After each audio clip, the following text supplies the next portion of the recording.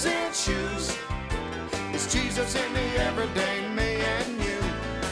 The good news it shoes. This is the Good News Station, WCNO, Palm City. Hello, friends. This is Tom Creighton. Once again, WCNO is preparing for another exciting trip to the Holy Land. If you've ever wanted to travel to the land of the Bible and walk in the footsteps of Jesus, now is the time. Join me February 16th through the 26th, 2014, for WCNO's next life-changing trip to Israel. Get your application and brochure today by calling the station at 772-221-1100. Get your passport ready and travel with us for what many call the trip of a lifetime. You'll sail on the Sea of Galilee, walk the streets of Jerusalem, stand on the Mount of Olives, pray in the upper room, and renew your baptism in the Jordan River. Visit Capernaum, Nazareth, Bethlehem, ride the tram to the top of Masada, and swim in the Dead Sea. See for yourself the place where Jesus was born, lived, died, and rose again. Stand on the very steps where Jesus would have walked as you experience the land of the Bible that will forever change you and the way you understand the stories of the Bible. So if you're ready for a life-changing experience, call today and join the others who have already registered for this trip. Space is limited, so register today to make sure you're a part of this tour. Get your brochure and registration forms by calling the station at 772-221-1100. That's 772-221-1100, or visit our website at WCNO.com, the news page, for more information. Good morning. I'm Pastor Bob Tarbus, your host for the Revealing Truth radio broadcast. I want to invite you to listen in today as Pastor Jason Baumgartner takes us on a journey through God's Word that will reveal truths for our lives. John 8:32 says, "And you shall know the truth, and the truth shall set you free." Grab a pen and take some notes, and let the Holy Spirit reveal the Father's heart to you. Come on, where are we going to put our faith at?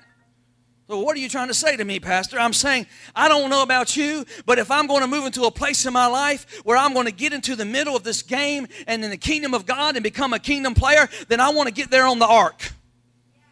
You can get passage on the Titanic if you want to. What about David and Goliath? Goliath had the finest equipment that a soldier could have. He had state-of-the-art technology of his day, the best of the best that they could offer a warrior in the kingdom. David had the tools of a shepherd boy. Goliath had a spear that was the width of a house. Think about that. The width of a house. David had a piece of leather and 5 smooth stones.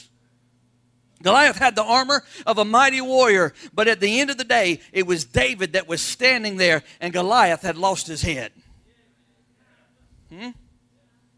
The giant went down. It wasn't the armor, it wasn't the metal, it wasn't the steel, it wasn't the sword. It was a little kid with a slingshot at the end of the day who was passionately pursuing God with his whole life.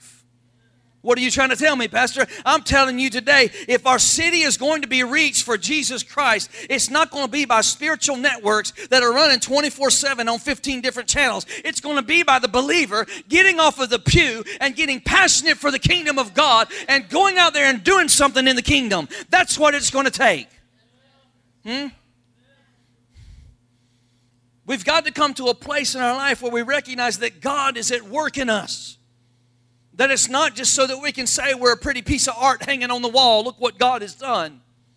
It's so that God can use us for His glory.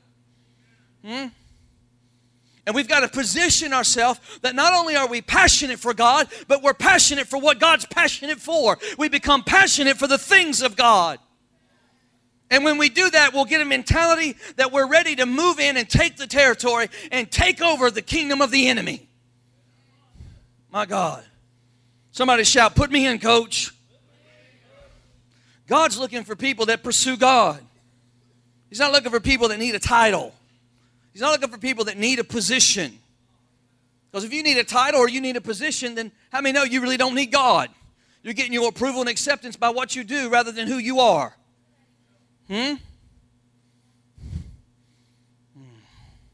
God's looking for people that don't know the perfect way to get it done.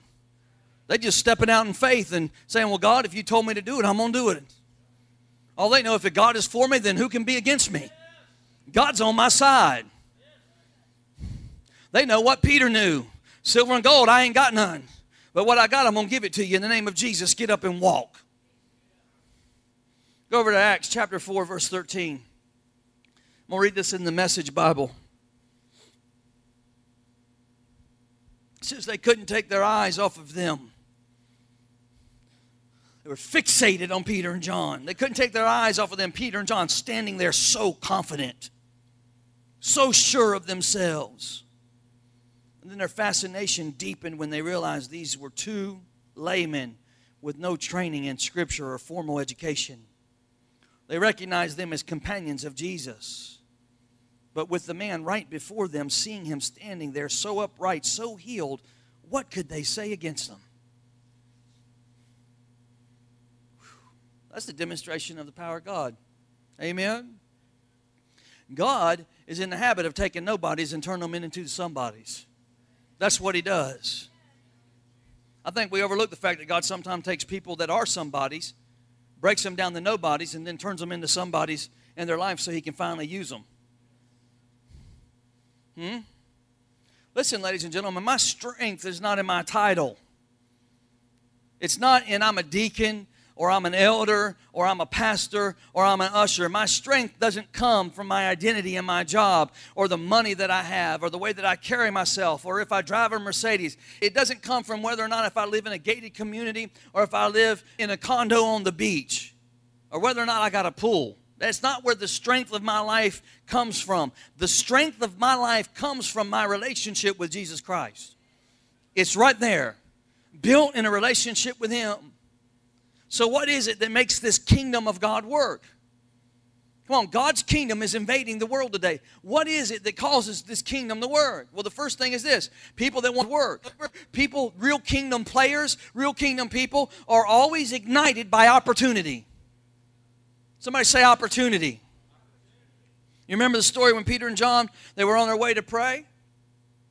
And here they are, they're getting there, and then all of a sudden the opportunity pops up in front of them. There's a lame man right there on the side of the road. Opportunity. How many times have we walked by the opportunity of God in our life? On our way to the temple. On our way to the mall. On our way to Walmart. On our way home from work. How many times have we just driven by opportunity? Come on, somebody. Amen. Here are these two guys. 7 weeks earlier, they were running, they were hiding, they were fearful, they were intimidated. They thought the Romans were going to get them. They thought the Sanhedrin was going to get them. They thought the Pharisees were going to kill them. They were hiding for their life. And even when they met Jesus while they were in a place of hiding. Isn't that right?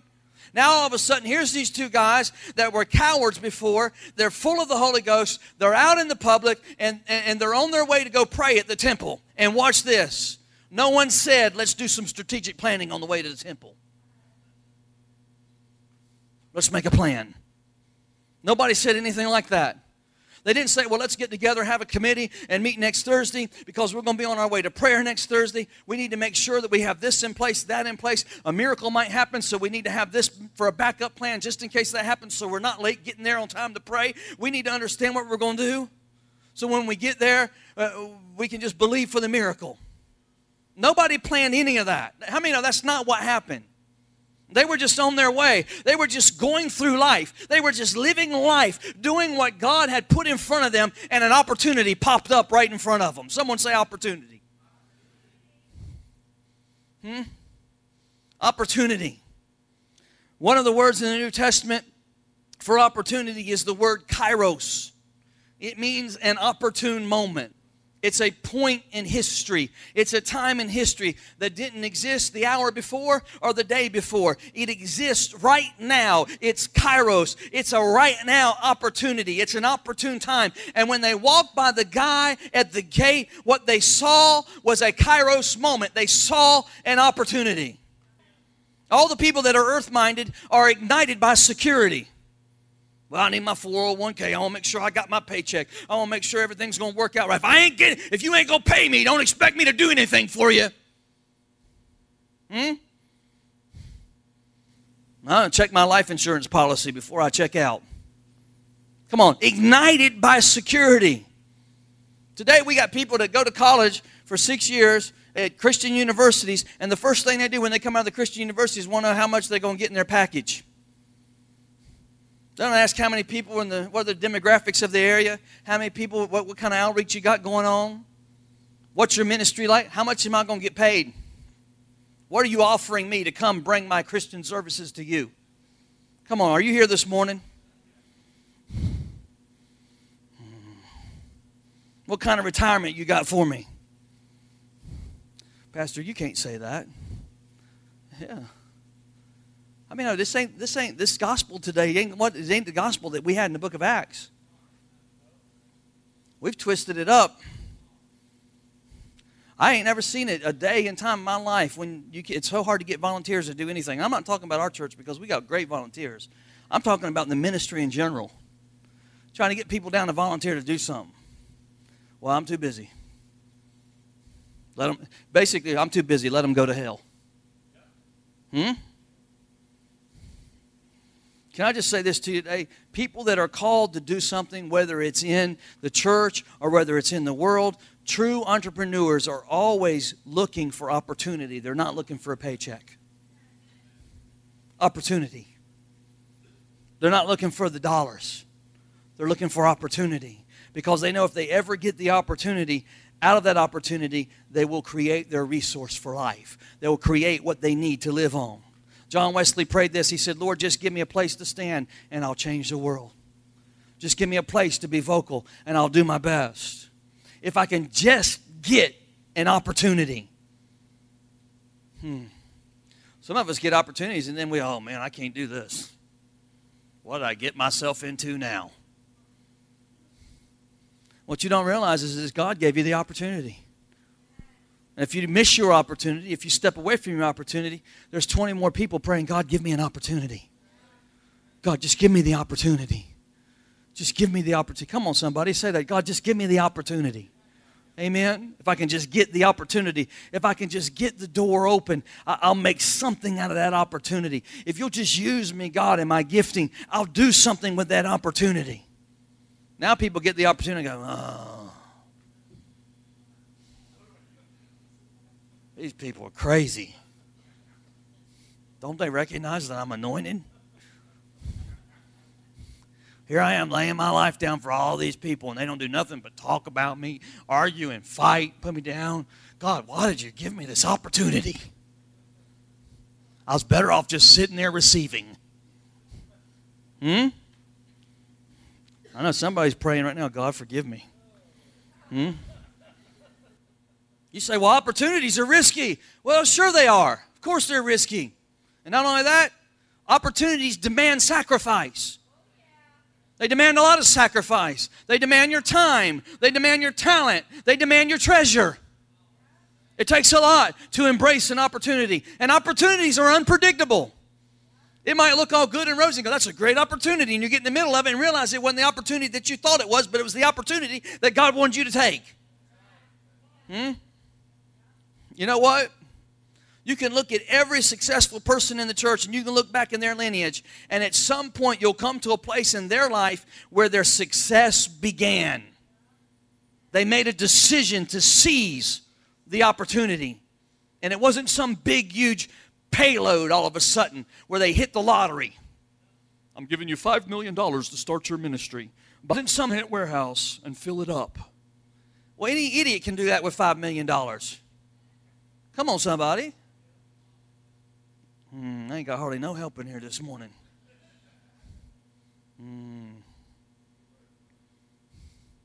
God will give you a place to start. And it ain't always going to start with the big payload. It begins with a mustard seed moment.